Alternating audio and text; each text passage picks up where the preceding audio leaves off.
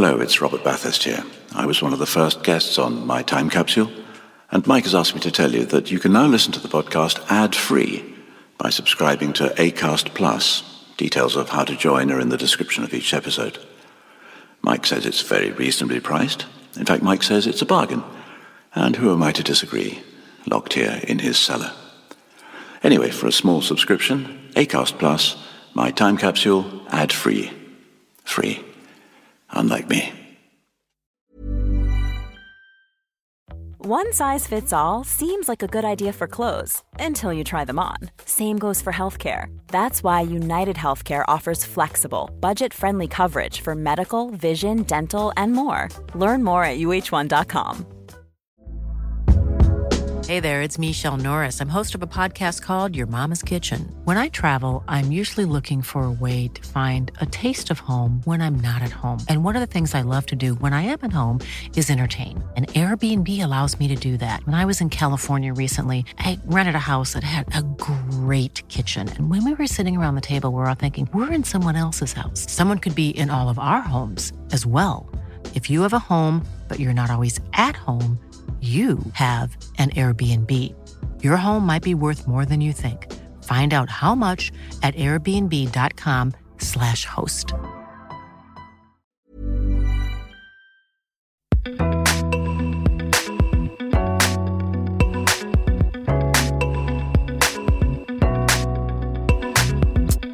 Hello, and welcome to My Time Capsule.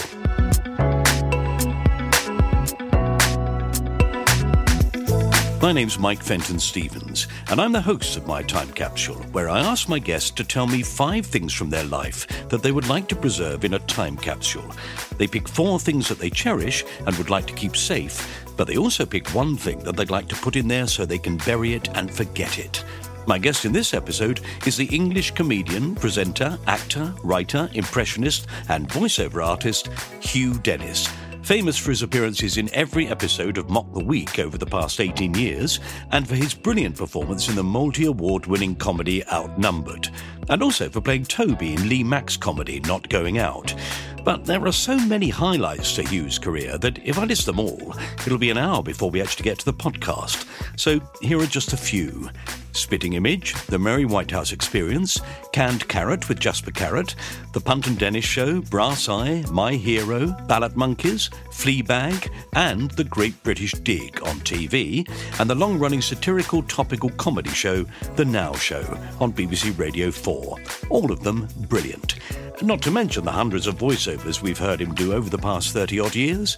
Still, hopefully we will not only find out what he's done, but what he actually cherishes from his life, as we listen to Hugh Dennis's Time Capsule.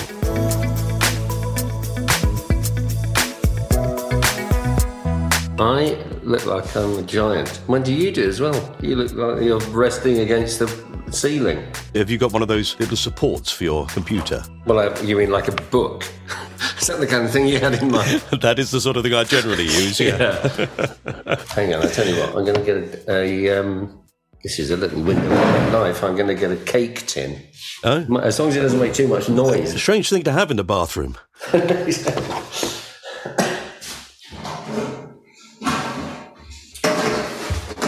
I've got a Queen's Jubilee 1977 cake tin. Rather beautiful. Not mine. It's Claire. Is it the Queen's? I haven't got my headphones on, but I'm sure you're being very witty, but I can't actually hear it. You're a... That's it. No, one cake tin's going to have to do. He has no idea I said that. That's fine. There we are. Perfect. Hello. Just saying how much I love you. Thank you. Beautiful. You can listen back to the recording later. Perfect. It's terribly difficult, isn't it, this thing where I automatically, having discovered all those years ago that your name is Pete, I know. And everybody calls you Pete, I call you Pete, and suddenly I have to do this, I have to keep saying Hugh. Hugh. I have to go into sort of professional mode, which I don't have. You do. You know you do. Where are you? Down in Tunbridge? Tunbridge Wells, yeah. Up at the top of the house, because I have 2 grandchildren here, both who are not going to school at the moment. Because? Well, one's got a thing called PDA, Oh, okay. Which is called pathological demand avoidance syndrome. That's interesting. I've got 2 autistic grandchildren, and they're both really struggling with school. Yeah. The demands of it's so prescriptive. And how old are they? Natty is 10 and Edie is 8. Okay. Life is a struggle for lots of people, isn't it, really? Yeah, I think it is. I think we categorise people too easily into normal and not normal. And in fact, I don't think there is a normal. And also, it's wrong. Although those things are problems, it is sometimes wrong to categorise them as problems, isn't it? Yeah, I think so. Some of them, they're advantages, aren't they? Because they allow you to be, if you did a cross-section of actors and saw who'd got ADHD, or you saw, or creative people who's got ADHD, it would be massively overrepresented, wouldn't it, in that category of people? So yeah, absolutely. Apple are just hiring people with autism because they want people to come in and say, oh, do you know what would be a really, really good thing is if you had it in your thumb. And it turns out to be right. It turns out to be worth a fortune. Yeah, whoa. I'm sure Elon Musk has got many, many, many things going on. Yes. I would have thought. He's absolutely fucking up Twitter at the moment, isn't he? To such an extent that I've decided to call him Elon Trusk. He has to cover everything. And also the bots won't discover you. No. I really enjoy Twitter because I think you make Twitter what you want it to be. I never do, actually. I have no social media profile at all. Never have had. No. Don't know why. Maybe you just think, well, this is my life, not yours. No, exactly, yeah. Which makes me wonder why you've come on this. Exactly. We'll find out. We'll find out. Well, the first question I was going to ask you, because I did that thing of Googling. Yeah. Oh, well done. And you always find those things that you didn't know. Yeah. So my first question would be, are you still on sabbatical at Unilever? I think I probably am, yeah. Although, what was slightly odd about, I never told them I was going back. I wasn't coming back. So I suppose I still am on. But I do still know people at Unilever. And usefully, one of the people I know, in fact, the only other person really I still know is now the CEO of Unilever. That's quite useful, We started on the same day. And there were 5 of us in my year, and 4 of us left to go and do other things. And he became the CEO. Which rather knocks on the head the idea that I could have been the CEO, because clearly he would have been the CEO. Yes, no, he's better at it. Yeah, he's better at it. He's just significantly better at it. Yeah. So, that happens, though, doesn't it? Particularly to actors, is you watch everybody around you get promoted, and there really isn't a promotion in acting. No, but you also realise at the same time that's why you do it, isn't it? I mean, it's one of the reasons I left Unilever was because I really didn't like the idea of knowing exactly what. They had job grades and job classes at that point. And when I left, I think I was a JC 22 or something. Whatever that is. And that exactly. But you kind of knew, you had a sort of career progression. You also knew pretty much. It would have been an interesting career. I was about to go abroad. I was going to get sent to Japan for 3 years. Wow. Or Japan or Milan for 3 years to run. But you're still running a deodorant. Yeah. And then you come back and then you get sent off again and then you come back and then, and you end up marketing director of one of their kind of big companies or chairman or running Unilever. Yes. But it sort of was a bit, I was doing clubs with Steve Punt on Saturday night at the same time. So the contrast between the two was fairly stark, actually. Yeah. Because we were on telly at the same time, but very, very good in terms of not disappearing up your own fundament, because you would go into work, however great the comedy store people thought you were, or however good you thought you'd been on Jasper Carrot, you would walk in to Unilever on a Monday morning and people would go, yeah, I'm not sure about that. Or just tell you were shit. It could be either. Fair enough. Could be either, yeah. Yes. I have that all the way through my career. You look around at people. Well, we know several ourselves, don't we? Look at Jimmy Mulville, who was a performer with us all and then suddenly runs this massive television company. And I have a friend, Danny Batsek, who I was at university with, who said, I think I might go into films. I'm going to try going into the films, Mike. And I sort of lost touch with him and his wife, Lucy. And the next thing I knew, he was head of Miramax. Really? So it worked for him. Yeah. Yeah, no, he did well. Yeah, he's just been made head of Film 4. It's astonishing, isn't it, really? The guy I sat next to at school from the age of 11 to 16 was a guy called Danny Finkelstein, North London School, who is now Baron Finkelstein of Pinner. and writes in the Times. Yeah, lovely guy, actually. It is sort of amazing, isn't it? It is ridiculous because you look at yourself and you're doing the same thing. Yes. Yeah, my wife's family name is Finkelstein. Oh, really? When they came to England, they changed it to Fenton from Finkelstein, yeah. Did they? I think Danny Finkelstein's great worry was that we would realise when we were 13 that actually Finkelstein means Flintstone. You just called him Fred. Yeah, exactly. Yeah, where's Barney? Yeah.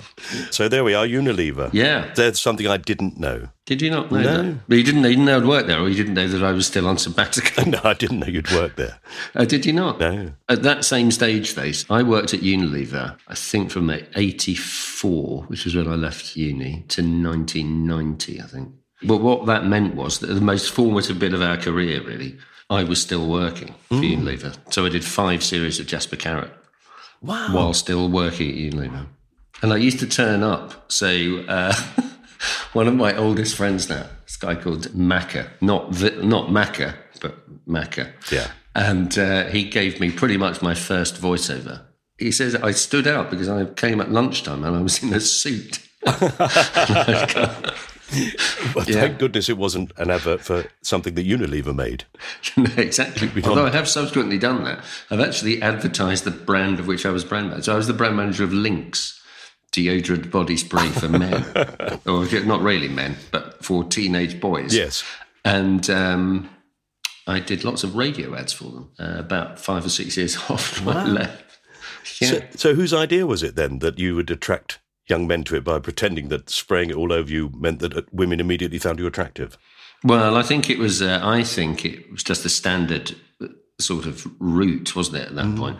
So in my stable of brands, I had Lynx, but also in that stable was Denim Aftershave. Oh. The promise of which was exactly the same, but in fact slightly less nuanced.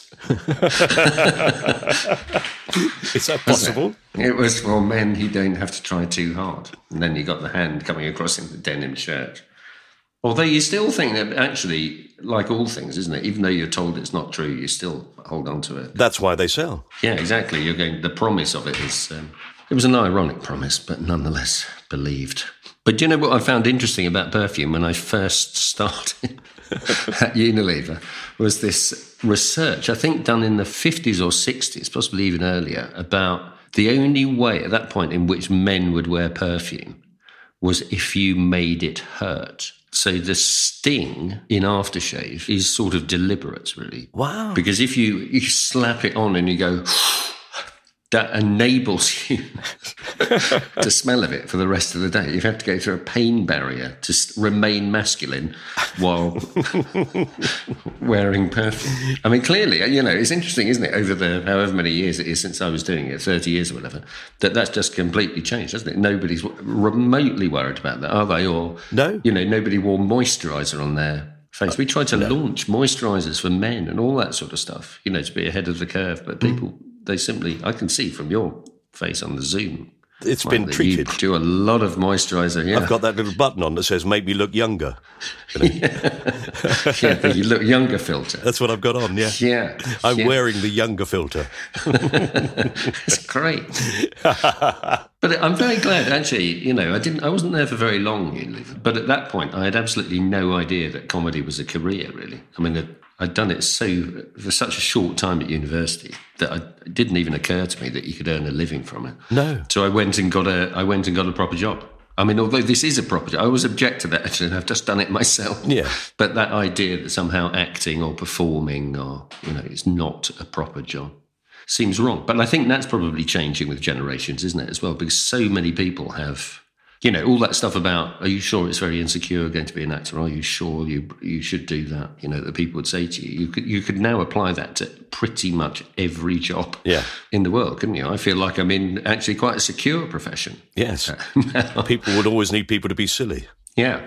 But I think that the main thing I took out of Unilever, and I'm very glad I did it for this reason, is the idea of sort of everything being a business somehow. Mm. And you can apply certain things right across the board, can't you? It's sort of really stupid things like cash flow, all those kinds of things. Instead of going in and going, oh, I'm just going to be a funny man, or I'm going to be an actor, and I'm going to do all that. You kind of go, well, you get, yeah, that's great, but you've also got to attend to those slightly more. Yes, the bills, taxation. Yeah, and then you've got to make sure that you can do that. I remember lots of people, later on say, I've had an unexpected tax bill, and I've always thought, I genuinely don't understand how that can be unexpected. Does it not come at pretty much the same time every year? I know. And they say, yeah, but it was over a year ago that I earned that money. I've forgotten all about it. Exactly. Did you not write it down? Maybe I was like that anyway, actually. But I'm very glad I did it for that reason. But you also, when you say you didn't think comedy could be a career, you were then involved in, well, what for many was the turning point. Yeah. Actually doing comedy in arenas. And nobody had thought of that. Well, we sort of, I mean, that was during Mary Whitehouse experience, wasn't it? Mm. That period when, comedy is the new rock and roll and all that sort of stuff, wasn't it? Mm. I think it was less the new rock and roll for me and Steve than it was for Dave Baddiel and Rob Newman. So when we toured, we all still got on fine, but actually we toured as two separate groups. So Dave and Rob went off and did Wembley, and we did the Hippodrome or something. We were far more sort of traditional. We like we go, is there a pros arch? Yeah.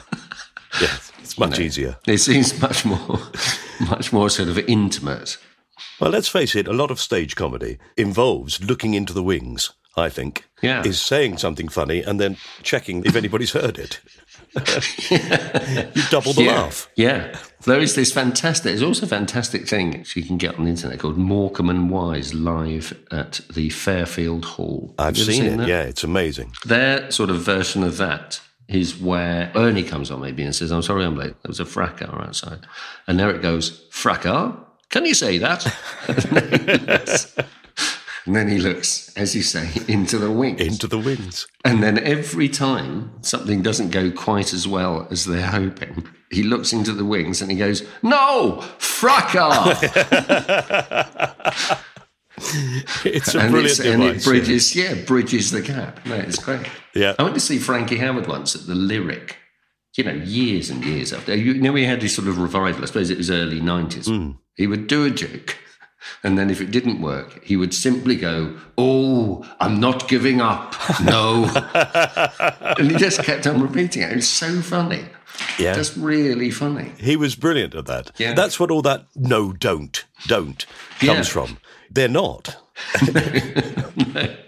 No. So we ought to talk about the thing we're supposed to talk about. But yes. But I think we've talked enough. So thanks very much for talking to me. Yeah, thank you very much, Mike. Lovely. Love to see you and your moisturised face. Fantastic. So we're going to talk about 5 things from your life you'd like to put into a time capsule. Yeah. How's that been? Well, weirdly, it's quite difficult, really, because it sort of forced me to think about my attitude to life. Oh. It's gone quite deep. And I think, would I ever do a time capsule? I think I genuinely try always to live my life looking forward rather than backwards. Mm. So I have, and I think I probably got that from my parents, actually, who were sort of ruthless about throwing things away. So you were sort of allowed, you were kind of allowed to look back, but you never, they weren't quite as bad as I had a friend at university who gave his parents, so at Cambridge, and my college and the team I was in, one season we won everything playing rugby. So we won the cup and the league and the sevens and the whole lot. We were both in that side. And he gave his parents his rugby shirt to look after. And the next time he went home, they were using it as a floor cloth. So they were. His most treasured item. Yeah, his most treasured item now being used to wipe the kitchen floor or to dry the dog or whatever it was used for. And my mum and dad weren't quite like that, but there were very few mementos. And I equally have literally almost nothing. Do you think that's to do with moving around? Didn't your father was a vicar, wasn't he? So yeah, he was a vicar who became a bishop. I think it might have been. They were very interesting people, actually. I mean, I've got a couple of the things relate to them. But they had met at the university in the 1950s, where they were both reading theology. Right. So my dad went on to be a vicar and a bishop subsequently, and my mum, I think, probably would have done had that been possible or legal Yes. at the time. But what they did do was they became this sort of incredibly sort of compact unit who kind of seemed to spend most of their lives actually not really looking after themselves, although they kind of did, but actually looking out for everyone else. And even so, they both they're both dead now, but they both died at the age of 88. And if you'd said to them within 6 weeks of each other, actually, but if you had said to them, "What are you doing this weekend?" 2 months before they died, whatever, they would say, "Well, on Sunday we're looking after the old people." You're 88. And most of the old people were younger than them. So I think it was slightly born anyway, of this kind of wish to never concentrate on yourself, really, I think. Oh, listen to my cuckoo clock. Have you got that? That's lovely. It's completely wrong. It's 11:45, that's good. It doesn't take the right time at all.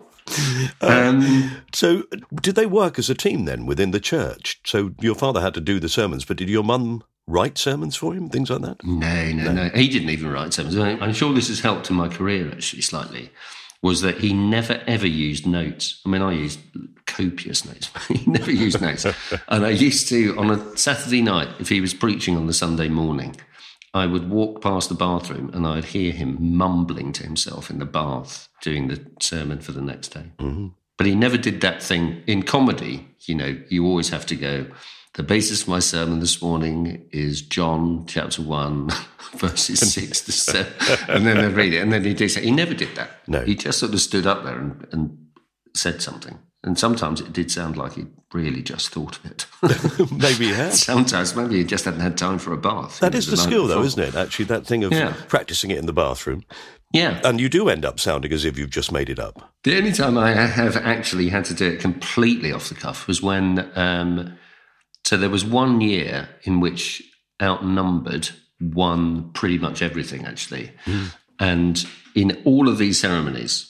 Guy Jenkin and Andy Hamilton, because they were really the creative force behind it, weren't they? And everyone else was just sort of in it. Really, they had always done the speech. So when we won, I don't know, whatever it was, the RTS or the Comedy Award or whatever it was, they would stand up and do the speech. Cut to the National Television Awards when by public vote, Outnumbered is given this thing. So we all stand up. Andy and Guy stand up. I stand up. Claire stands up. Kids stand up. We all heading for this thing, and I go, "You're doing the speech, aren't you?" And he went, No, it's you this time." "Why didn't you say?" Well, I thought you knew. They want the. So I found myself in front of, I can't remember how many. It was sort of like 10 million people or something, just kind of going. Oh, that's worth Googling. I don't know what to say. Yeah. That's going to be looked up on YouTube. Yeah. I think it was all right, actually. I think I told my own children to go to bed. I think that's what I said. Very good. Something crap like that. But we still haven't discovered what the first thing is you want to put into a time capsule. So the first thing in my time capsule is one of the very few things, actually, that my parents kept, actually, and I have subsequently kept, is a little model of a caravan. It's a sort of dinky toy caravan.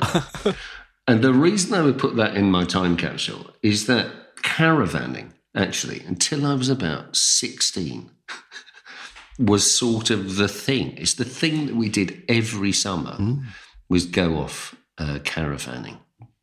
And we went, for all of us, really, we never left Britain. You just didn't go abroad. No. Never went abroad. And the whole of my dad's family, so he had 2 sisters, and they all caravanned, my grandparents' caravan. So in the summer, we would meet in some sort of godforsaken caravan site somewhere in Snowdonia or something, and just spend time caravanning. And it was incredibly sort of formative. I'm sure I complained about it a lot, really, at the time, because everybody's in terribly close quarters. But what it does mean is that I have this sort of ridiculous knowledge of Britain's national parks, because that's where we headed. And I think I've been to pretty much every cathedral in Britain, but only in the rain, because that's the only days you ever went to it. Yes. Or castle. They were all holidays like that. And I had a cagoule onto which I sewed, well, my mum probably did, actually, sewed all the badges of everywhere I'd ever, I'd sort of... Immediately defeating the idea of a cagoule, because it makes it not waterproof. I know, exactly. It's just double the thickness. That's all. So I had all that and sort of memories of... for some reason, I still don't really understand this. And I think it was a bit like... in that generation at Christmas, people went, well, the shops are going to be closed, so we're going to have to stock up. So people would go out and buy like 12 pints of milk and like 400 loaves of bread. And you put things in the freezer. You think, well, they'll be open. Won't they be open again the day after Boxing Day? That kind of... I suppose it might have been the war that did it, actually. You always think there was going to be a shortage. So when we went caravanning, for some reason, my mother thought we won't be able to find carrots. I don't know why she thought that. And why you would want to have carrots. Anyway, they bought in bulk dehydrated carrots. Now, I don't know if you've ever had a dehydrated carrot. No, I haven't, no. No. Tinned? Yeah, why not buy a tin of carrots? That's probably much better. Maybe they take up too much space, or they're way too... I mean, there are always questions of weight in the caravan. Anyway, we went round with these bags and bags and bags of dehydrated carrots and sort of strange sort of mince, but clearly in North Wales or somewhere, they're not going to have carrots. I would have thought they're more likely to have carrots. Well, shops, you would think. Yeah, shops. Yeah. Just go to a shop and buy some carrots. But it was all dehydrated food and bags and bags and bags of Cadbury's Smash. But I have very, very, very fond memories of it, actually. Until my brother's 2 years older than me. So when he was 18 and he was 16, I think it was the summer I was waiting for my exam results. Probably he was as well, actually. My parents decided that the caravan really was too small now for us all to go in. But they thought, well, we must... Again, this was very much what my parents were like. So you can't just have a holiday in which you do nothing. We've got to have a sort of purpose to keep everybody entertained and all the rest of it. So what we'll do is we will go on a craft holiday. So they looked up, places that offered craft holidays. And we went off to a disused post office on the island of Mull, rented a cottage. And we did a course. And we all did different things. And my dad did photography. My mum did painting, did she? And my brother might have done pottery or something. And I spent 2 weeks, as I remember it, making a raffia guitar strap. And I didn't even have a guitar. I didn't have one.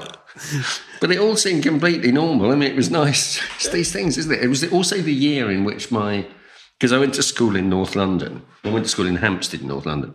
And half the school was Jewish. And again, there were 5 vicar's sons at this that was the only avowedly atheist school in Britain. Yes. Anyway, they were all off on kibbutz. Most of my mates were on kibbutz, having their first sexual experiences and picking olives and stuff. And I was making a raffia guitar strap off the northwest coast of Scotland. Very happy memories. It's funny what you do as a child that you look back on fondly, because we went to either caravan parks, so we stayed in caravans, or we went to holiday parks quite often where they also had entertainment. But I do remember very fondly sitting around that table, little cramped table, playing cards or some game, pouring with rain outside, nothing else to do, but just feeling very content. Yeah. We generally were away for my mum's birthday in August. And every year my dad made my mum her birthday meal, which was this thing that he'd learnt to make called cheese fritters, which seemed... which I Were loved. they dehydrated? Well, I don't know. I expect some of the ingredients. It was sort of like onion and cheese in... I think it was sort of like a batter, really. And I think he was still doing it.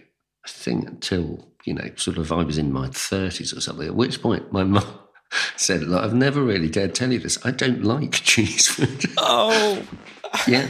I think they're really bad for you. Yeah, sure. They're basically fried cheese. That's amazing, isn't it? All that time. Yeah. Well, the other way round, my mum fed my dad cabbage every day. She'd read an article, I think, in the 1960s in The Dentist or something that said, which is quite right, that if you eat lots of brassicas, it reduces your chance of cancer, I think. So sort of subsequently, she had fed cabbage to all of us, in fact. I mean, I don't know the rights or wrongs or the truth or otherwise of cabbage as a sort of anti-carcinogen, but it took about the same length of time to say that he really didn't like cabbage. And he pretty much had it every meal, I think. It sounds like the perfect marriage. Well, there you go. Maybe that's what a perfect marriage is somebody putting up with something they don't like as a sign of love. Yeah, no, exactly. But caravanning actually was very funny. There were just lots of very sort of entertaining aspects of caravanning. And travelling as well. You're a member of the Royal Geographical Society, I read this morning, which is, that's impressive. Yeah, I am, yeah. So that whole thing of going around the country looking at castles and churches and... Yeah, all that kind of stuff, really, that you would otherwise miss, I think. I suffer, I think, I don't know whether suffer is the right word, but I am sort of pretty much interested in everything. Show me a brick. I'll go, well, really interesting bricks. All right, I'm going to put the little model of a caravan, yeah. Yeah. That goes in, that's the first thing, OK, anybody fancy a break? Oh, that's handy, as we're just about to have one, which my producer and son, John, and I hope will be full of adverts. We'll be back after they've finished. Cheers. Ryan Reynolds here from Mint Mobile. With the price of just about everything going up during inflation, we thought we'd bring our prices down. So to help us, we brought in a reverse auctioneer, which is apparently a thing. Mint Mobile Unlimited Premium Wireless. How to get 30, 30, bit to get 30, bit to get 20, 20, 20, bit to get 20, 20, bit to get 15, 15, 15, 15, just $15 a month? Sold! Give it a try at mintmobile.com/switch. $45 up front for 3 months plus taxes and fees. Promo rate for new customers for limited time. Unlimited more than 40 gigabytes per month. Slows full terms at mintmobile.com. Quality sleep is essential. That's why the Sleep Number Smart Bed is designed for your ever-evolving sleep needs. Need a bed that's firmer or softer on either side? Helps you sleep at a comfortable temperature? Sleep Number Smart Beds let you individualize your comfort, so you sleep better together. J.D. Power ranks Sleep Number number 1 in customer satisfaction with mattresses purchased in-store. And now, save 50% on the Sleep Number Limited Edition Smart Bed for a limited time. For J.D. Power 2023 award information, visit jdpower.com/awards. Only at a Sleep Number store or sleepnumber.com. Hey there, it's Michelle Norris. I'm host of a podcast called Your Mama's Kitchen. When I travel, I'm usually looking for a way to find a taste of home when I'm not at home. And one of the things I love to do when I am at home is entertain. And Airbnb allows me to do that. When I was in California recently, I rented a house that had a great kitchen. And when we were sitting around the table, we were all thinking, we're in someone else's house. Someone could be in all of our homes as well. If you have a home, but you're not always at home, you have an Airbnb. Your home might be worth more than you think. Find out how much at airbnb.com/host. Welcome back. OK, let's find out what else the delightful Hugh Dennis will choose to put in his time capsule. I sort of thought of these things in terms of things that changed my life and I love as well. That's good. So the second one, when I say balls have changed my life, what I mean is... Not in the Richard Herring way, no. No. The ones that you kick or hit or whatever. So the second thing I decided to put in, because I really do think this altered the course of my life, is a golf ball. Now, I don't have the actual golf ball, but just a golf ball. Mm-hmm. And this is because the day after I finished my A-levels, I went to play golf for the first time. And 5 of us from school, all of whom had finished, went off to Stanmore Golf Course in North London to play golf.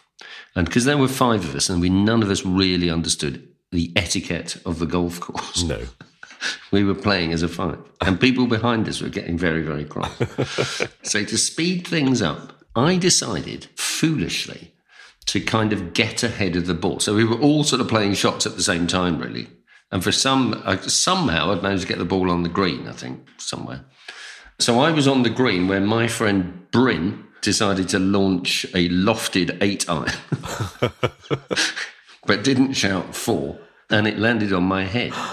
and it split my head open. Oh, my God. But he refused. I mean, I was bleeding profusely from this head wound, but he refused to take me to hospital immediately because the ball had bounced off my head to within about 6 inches. And he was on for a birdie. So anyway, he putted out, and then they took me off to Stanmore, or Edgware General Hospital, I think we went, where I had to have half of my head shaved, effectively, because I had like 7 stitches or 5 stitches in the left-hand side of my head. All of which is very insignificant, except to that the next day, it was speech day at the school. And I was the head boy of the school, and I had to make a speech. You turned up looking like a punk. I turned up looking like a punk, and I was meant to do this speech about how good the school had been at football and how many people we got into Oxbridge or, and all that. And I thought, well, I will do all that, but I know that most of the parents are going to be going, what the fuck is it? What's going on? Yeah. So I thought I would explain what had happened. So I told the story as the very first thing in my speech, and people laughed. And I hadn't, until that point, I'd done one school play. I hadn't done anything, really. And I thought, this is rather nice. I rather like the idea that people laugh when you speak. And I do genuinely think it was a very formative moment in my life, which I owe to a golf ball. How very interesting. That really makes you think, doesn't it? That actually, it makes me look back and think, is there a moment? And again, those moments in school where everything could go disastrously wrong. I mean, if you'd said that and everybody just stared at you, you might have thought, well, I'm never going to speak in public again. Yeah. Whereas I remember that. I remember being asked by my English teacher, would I be in a debate? He said, you're quite good at making stuff up. You always make stuff up about why you haven't done your homework. Yeah, or even in your homework, I imagine. Well, I hope so. Did you just make stuff up? Yeah. And the subject that came up was why I hate going up to bed. And the moment the thing came up, I thought of a joke. Yeah. And I thought, I'll do that at the end. So I talked about, the process of, we don't really want to go to bed. There's television programs you want to watch, and it means that the next day is going to come and you won't have done your homework and you're worried about that and you've got to go another day at school. And I did all those things that you can think of on the spot. And at the end I said, but actually the real reason I hate going upstairs to bed is that I live in a bungalow. Oh, that's very funny. Well, it genuinely was a formative moment. It took me many more years to think, it's sort of reasonable to think that actually that's a way your life can go. Yeah. Standing up in front of people rather than what I just said, which didn't make any sense. The utter fun of people, that made things. No, you don't want to do that. Sense. No. Although, who knows, maybe it really will make people laugh. Yeah, maybe. But it was... I had all sorts of weird things happen in speech days, actually, which again, in terms of comedy and all that kind of stuff, were quite useful. It was sort of a very fond memory. So when I was 16, I won the 4th form prize at school, and I didn't know what to get at all, really. And my parents, because they're terribly liberal, they didn't go get something that makes you look clever. They just went, well, just go and buy a book you want. Right? And at that point, I was obsessed by bicycles. I still am slightly obsessed by I was obsessed by bicycles. And Harold Wilson came to give the prizes that year because his kids had been at the school in Hampstead, which, again, you would never happen now. Labour Prime Minister at kids at a private school. No. No one said anything. No one said anything. Anyway, he was presenting everybody else with copies of the Iliad and the complete works of Shakespeare and all the rest of it. And he was an incredibly bright man, Harold Wilson. And I allowed myself to be presented by him at the age of 16 with a Reader's Digest book of home improvement because it had a section on bicycle maintenance at the back of it. And that's what I did every weekend. I just took my bicycle apart and then put it back together again. Funny times. Yeah. Very funny times. Okay, well, let's take that golf ball. Is that golf ball going in? Yes, the blooded golf ball will go in. Yeah. The other thing that I would put into this time capsule, again, just because I've had it for so long, and for some reason I keep it, and I don't quite know why, is a tank top. Has anybody else done this kind of stuff? No. I don't think so, no. No. I have a tank top which my mum knitted for me, which I couldn't really say to her, oh, no, I just think I'm never going to wear that. Because she'd spent so long knitting this thing. It was blue and grey. And she gave it to me just before I went to university, when no one was wearing tank tops, and certainly not blue and grey thing knitted by your mother. And I kept it. I kept it out of a sort of sense of guilt for years, for like another 10 years. It just lived in a drawer until Steve and I started doing this thing called the Mary Whitehouse Experience. And in the Mary Whitehouse Experience, we sort of invented a character called Mr. Strange, not to be confused with Dr. Strange, as played by Benedict Cumberbatch. Far superior character called Mr. Strange, years ahead. Yeah, it's where he got the idea from. Yeah, exactly. He's nothing but a plagiarist, that Cumberbatch. Yeah, exactly. Although Dr. Strange, I noticed, doesn't sniff milk and go milky, milky, which was essentially the tenor of this character. He just went milky. That's what he did. And for this character, I thought, I've got to find some stuff to wear that is sort of slightly nerdy and it looks like it be worn by a man who sniffs milk in the supermarket and is obsessed by yogurt. And I just came across this tank top in the drawer. So I wore it to play Milky for like the next 5 years. I never mentioned it to my mum, but I'm sure she would have looked. I thought, hang on a minute. I think I knitted that in 1979, didn't I? Why is he wearing it? It's a lovely tank top. Why doesn't he wear that out? He was never that keen on milk. I don't understand it. No, that's really odd. But anyway, that just sort of goes in. That's lovely. And actually, it goes... There's a bit of a history of that kind of stuff, actually, because the other thing that I had was so in the 1960s, so I was born in 62, and in 1962, we moved to the Isle of Dogs in the East End of London, and we used to do all our shopping for clothes and things at a place called Crisp Street Market, which was in Poplar. I know well. Proper old market. Yeah. Hard to believe now, but I was a small little Cockney boy. And my parents bought, me and my brother John, they bought us a jumper each. He had a green one and I had a blue one. And it was light blue, sort of Man City blue, with a kind of alternating blue square and then a red square. And I loved this. I loved this jumper. And I kept it. Never, ever threw it away. And then when my daughter who is now 23, when she got to about 16, just for a laugh, I went, look, I've kept this jumper. I've kept this jumper since whenever it was. I think I must have got it in 1966, I think, or 1967. I said, look, I've kept this jumper in this drawer. And she went, oh, can I try it on? And she tried it on, and she went, can I have this? I think it looks really good. So now she went, I regularly see it. It was bought for a 4-year-old, but it was entirely untainted by natural fibre, and it's therefore so stretchy. Yeah. It's one size fits all from a 4-year-old to someone in their 60s, and then it sort of shrinks. Fantastically retro. I mean, really retro, yeah. Thank God you didn't give it to your mate's parents. They would have used it to clean the floor. Exactly. It wouldn't have been absorbent, believe me. They wouldn't have soaked anything up. It just would have made a mess. I went caravanning in the sense of taking a caravan behind you on a car for the first time with a friend of mine from school and his parents. And they came from that era, from Poplar. So quite often, did they? Quite often they would say, we're going up to London to the market. And I would go with them to Crisp Street Market. Yeah. Well, it was all... when you go abroad, I remember going to Marrakesh not that long ago and feeling really sort of discombobulated by Marrakesh. There are lots of sort of noises that you don't... I mean, in the souk in the middle of Marrakesh, it's all sort of noise and people with snakes and selling fruit, and there are lots of sort of monkeys running around, all that sort of stuff where you're going, oh, what's going on? And I suddenly thought... Actually, all that's different here is that you don't actually understand the language. I mean, this isn't that dissimilar to an East End market where people are just going, chums, lovely chums, and there's someone else shouting. It's all sort of noise and people beckoning you in, isn't it? And I loved all that kind of stuff. I love the hardware stalls in markets, which are like 600 washing up bowls and strange sponges that you would never use, and cloths and dishcloth, all that kind of stuff. Yeah. But I used to love all that. The sort of growing up in the East End was fantastic, actually. It was just a very, very entertaining place to grow up. Yeah, we can tell exactly what the time is. Yeah, well, Although the cuckoo clock is completely wrong.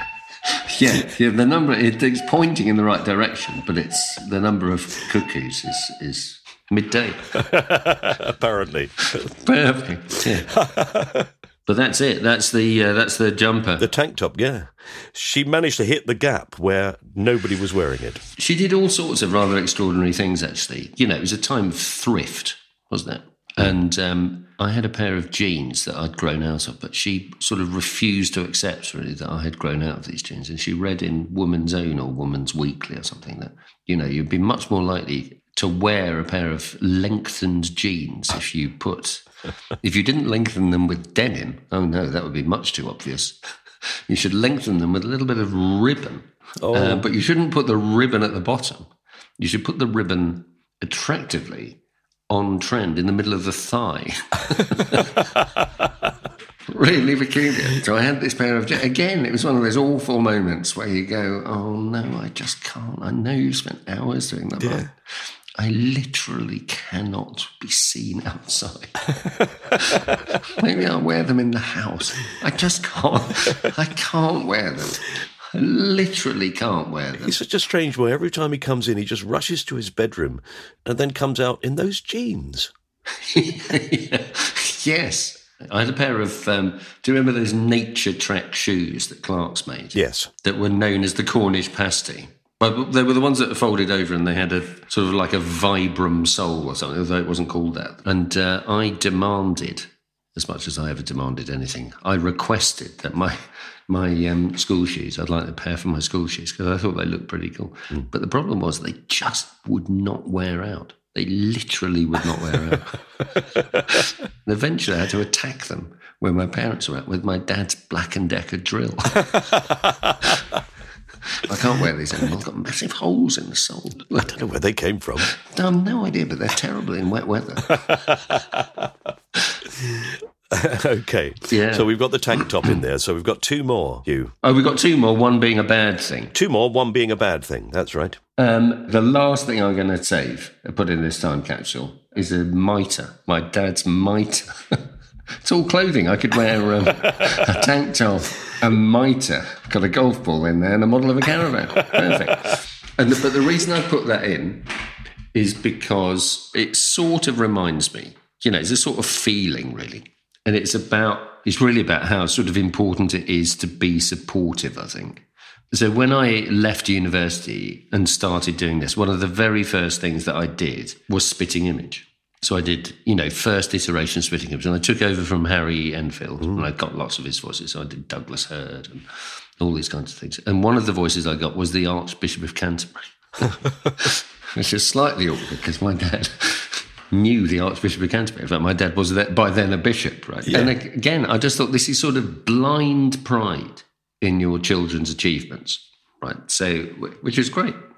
He told, in what I think of as career suicide, really, but it wasn't. But he told the Archbishop of Canterbury that I did the Archbishop of Canterbury's voice on Spitting Image. Yeah, which was sort of amazing at a sort of House of Bishops meeting. And he proudly told the Archbishop of Canterbury that, and it was fine. And when, at the end of my dad's career, he went into the, you know, these things called the Lord Spiritual, because the Church of England is the sort of state religion, effectively, isn't it? And the Lord Spiritual sit on the cross benches. And for the last 5 years or so of his career, my dad became a Lord Spiritual. And he had to be welcomed into the House of Lords. So I went along with my mum for this thing. And my dad processed into the chamber of the House of Lords on the finger of the Archbishop of Canterbury. So he held his fingers in this very sort of strange way. And he processed along. And he looked up at the gallery and he saw me and my mum sitting there. And I thought, oh, no, God, the Archbishop of Canterbury is sitting. And he knows, doesn't he? He knows. And at that point, he dropped my dad's finger and he looked up at me. And I thought, oh, no. And he just put a massive smile on and he waved like a crazy man. I mean, the thing I really remember about that day is the sort of, and everybody sort of living their own lives. And my parents never went, why on earth are you doing that? And the only occasion I really thought about it, actually, was when I was doing the Mary Whitehouse experience. I said to my dad, it's sometimes a bit difficult, you know, being a comedian and having a dad who's a bishop. And he went, well, here's a secret. It's sometimes quite difficult being a bishop who's a comedian. Mm-hmm. You know, so that's why it's there, really. You can never really think of your life as your own entirely, can you? I don't think. Because you're here because you are lots of things that have happened and lots of coincidences that have happened, and you know what your parents did or what your uncle or where they, you know, where you all that kind of stuff. You can't really ever take credit entirely for the thing that you've done. You've just been in a position to take advantage of it, haven't you? Yeah. That's all that's gone on, and you're not sort of amazingly brilliant is in and of yourself or whatever. You're just this sort of amalgam of lots of different people have all come together. But one of the most important aspects of that, actually, for me, has always been having people around who've just gone, yeah, no, do that, no, that's fine. Yeah. And they've never gone, I think it'd be much more sensible if you were an accountant, or not that, you know, I mean, I'm sure I would have been happy when we need accountants. That's not to disparage accountants. No. But it is to sort of, you know, you go and live your own life, don't you? Yeah. And quite often that's difficult for a parent.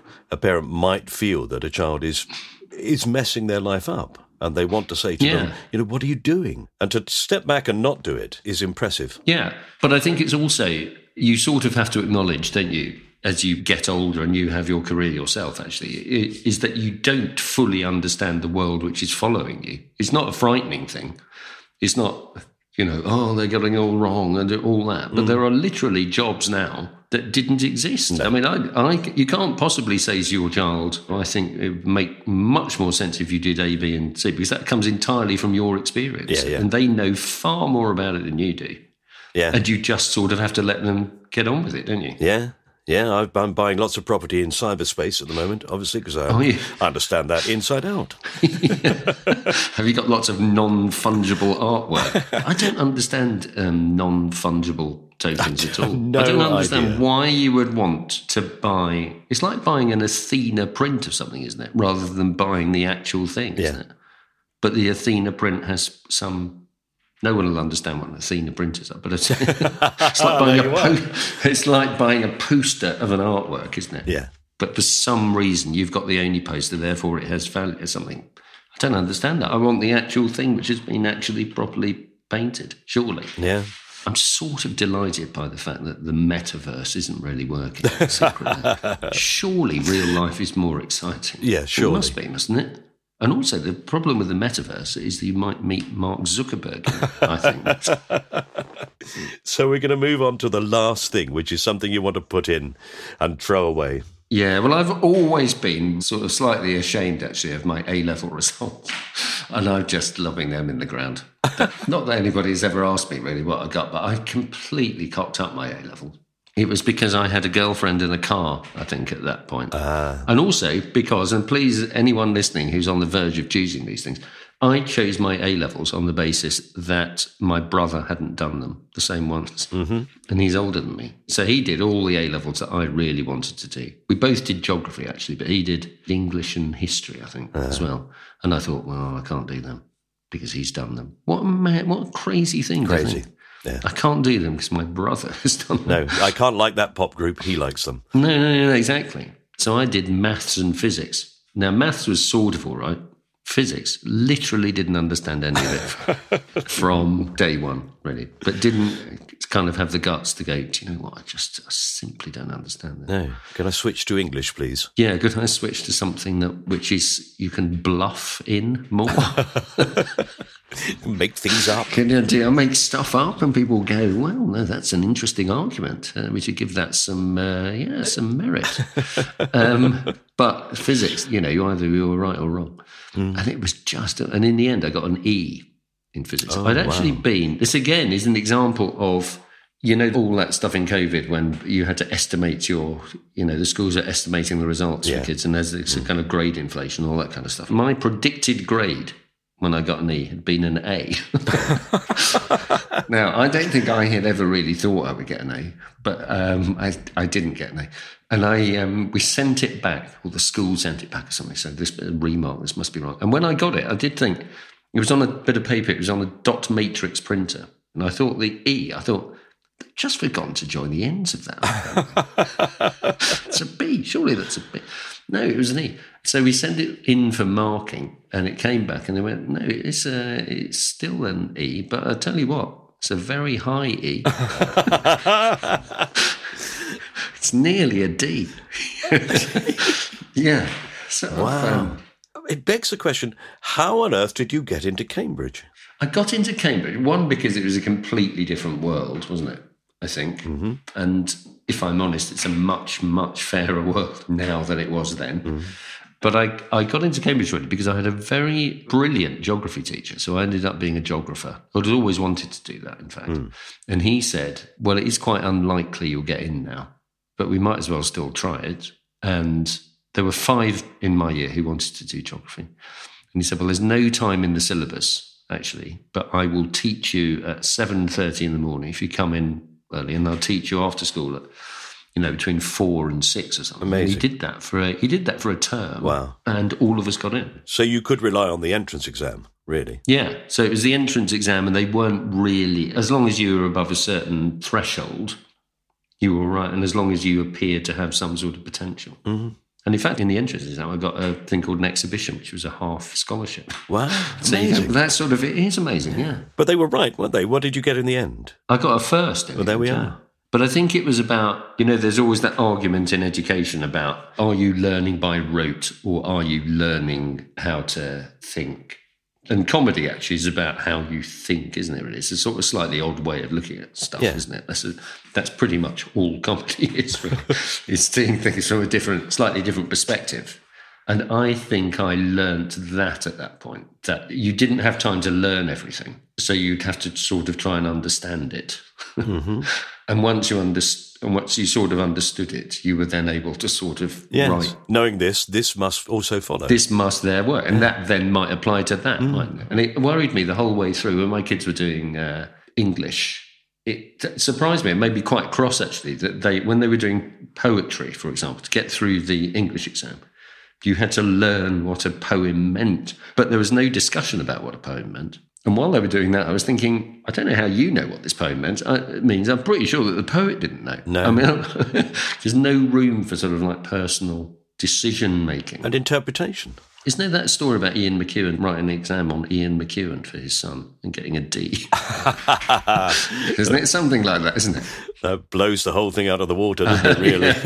So I can sign the bad thing of my A-level results. But actually, I think, in the end, it sort of all worked out fine. There was some kind of quite interesting lessons to learn for the rest of it, really, at that point.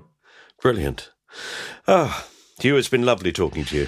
Well, and you. Really sweet of you to give me your time. Thank you. No problem. Yeah. Also, because I know, although you deny it, that you still have to keep up your MI5 job. Oh, yeah. I'm a sleeper. You're a sleeper. If there's ever a kind of insurrection within the world of comedy, I am the man. So be careful, Mike, because I'm... Okay. Got away with that one then.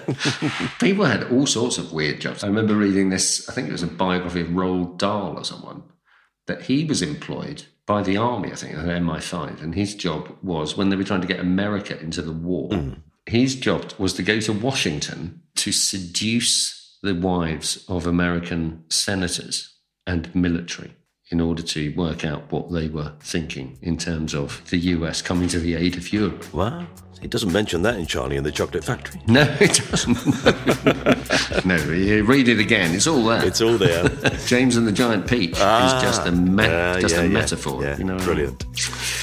Cool. Hugh, thank you. You are welcome. It's been a delight. I hope it's even remotely listenable. But there you go.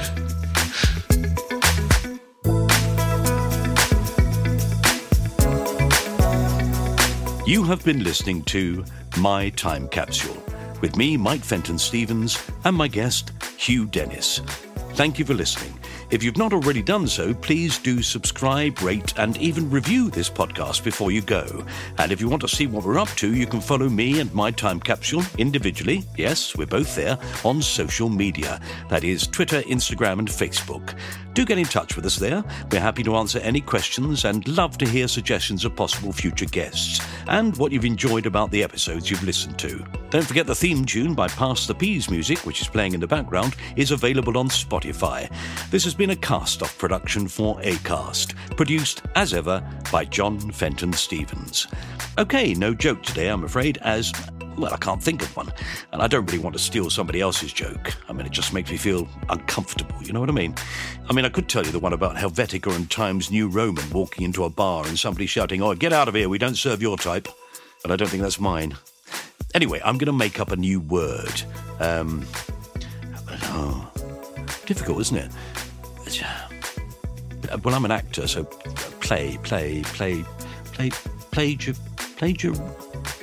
plagiarism. Oh, that sounds good. I've not actually decided what it means yet, but it sounds nice. Oh, all right, I will give you a joke. Why did the chicken go to the séance? To get to the other side. Oh, I know what plagiarism means. Bye.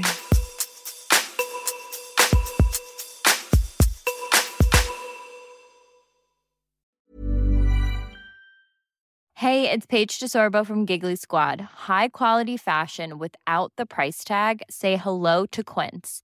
I'm snagging high-end essentials like cozy cashmere sweaters, sleek leather jackets, fine jewelry, and so much more. With Quince being 50 to 80% less than similar brands. And they partner with factories that prioritize safe, ethical, and responsible manufacturing. I love that. Luxury quality within reach. Go to quince.com/style to get free shipping and 365-day returns on your next order. Quince.com/style. The secret to summer-ready skin is here. Osea's #1 best-selling Undaria Algae Body Oil, clinically proven to instantly improve skin elasticity and transform dry skin to silky, soft, and unbelievably glowing. Its signature scent of freshly squeezed grapefruit, cypress, and mango mandarin transports you to sun-kissed summer days. Get healthy, glowing skin for summer with clean vegan skincare from Osea. Get 10% off your first order site-wide with code GLOW at OseaMalibu.com.